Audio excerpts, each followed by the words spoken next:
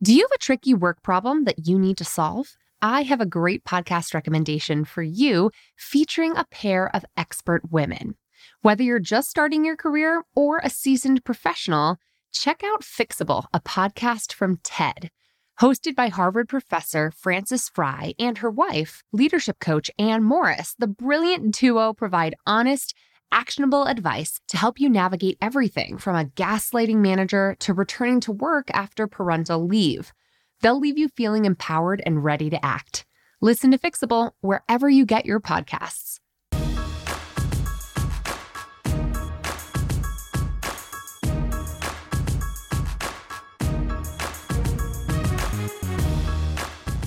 Hey, and welcome to the Bossed Up Podcast, episode 354. I'm your host, Emily Aries, and today I want to share 3 best practices for how you can develop more women leaders at work. So many women I work with come to me saying, I'm the only woman in middle management in my company. Or companies approach us here at Bossed Up and say, Emily, how do we get more women in leadership here? We're trying our best to recruit women, and we've got a lot of women at the entry level. But the minute you look above entry level to that first promotion into management, and certainly above that into senior management or director levels, women become few and far between. So what can we advocate for as women in workplaces that are lacking when it comes to women leaders? Today, I want to share 3 research-backed strategies that I've seen work time and again in our work with organizations who are looking to really bring more women leaders into the fold. So the first best practice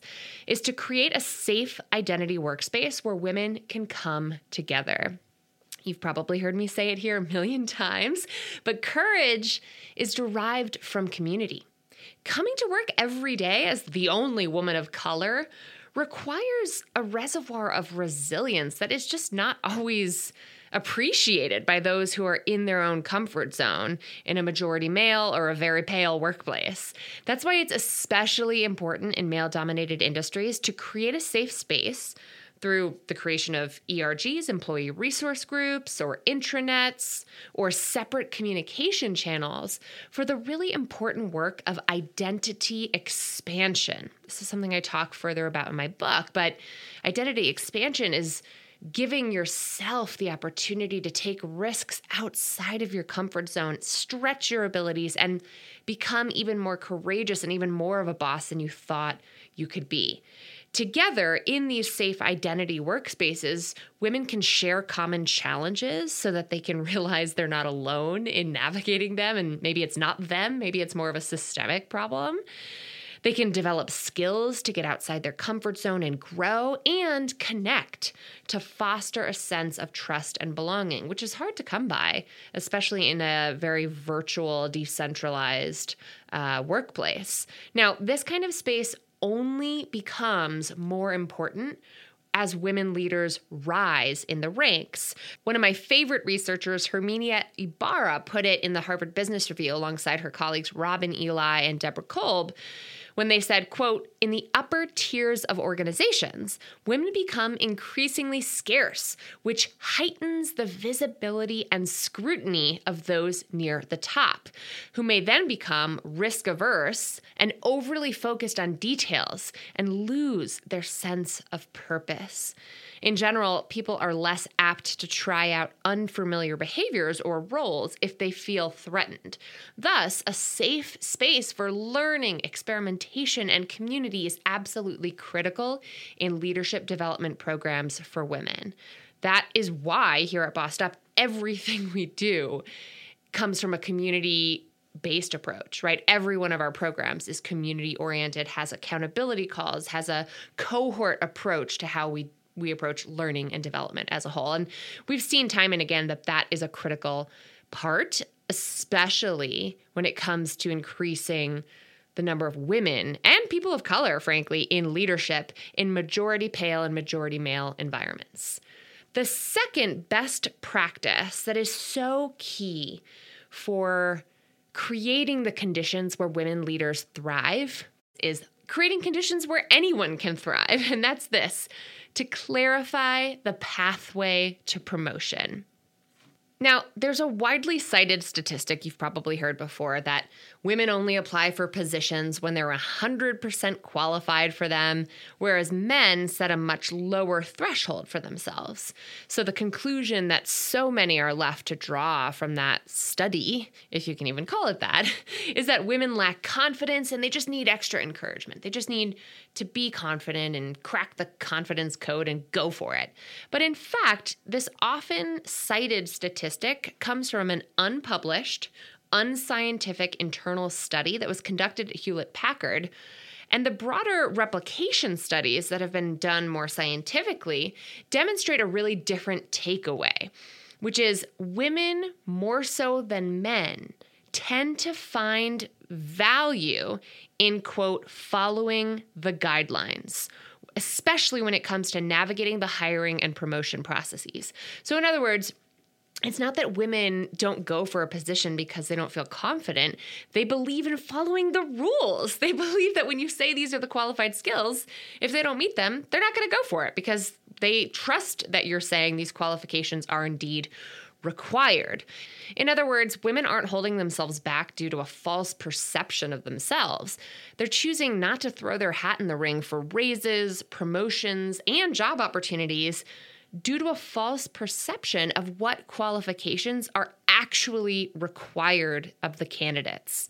So in a world where many companies still include this laundry list of nice-to-have traits and characteristics as quote-unquote requirements for new hires, regardless of how accurate that may be, less women are going to go for it. So to level the playing field for all workers, especially for women, companies have to make the pathway to promotion as explicit as possible, differentiating between what's truly required versus what's desired more ideally. When that's the case, we see folks from across the gender spectrum apply for new opportunities at equal rates. And the same can be said for a pathway to promotion within your existing role. It is incumbent upon people managers everywhere to paint a clear picture about where your employees are today, where your people are today, and where you see them rising tomorrow. Because if you can't kind of play an active role in someone's career trajectory and career growth and clarifying a vision for them to advance in this role, you're going to lose them regardless of their gender.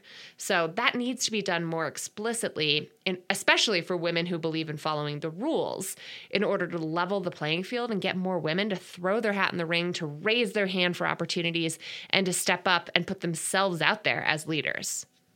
All right, my third and final best practice to think about is how to identify, nurture, and develop emerging women leaders, especially when it comes to their professional development.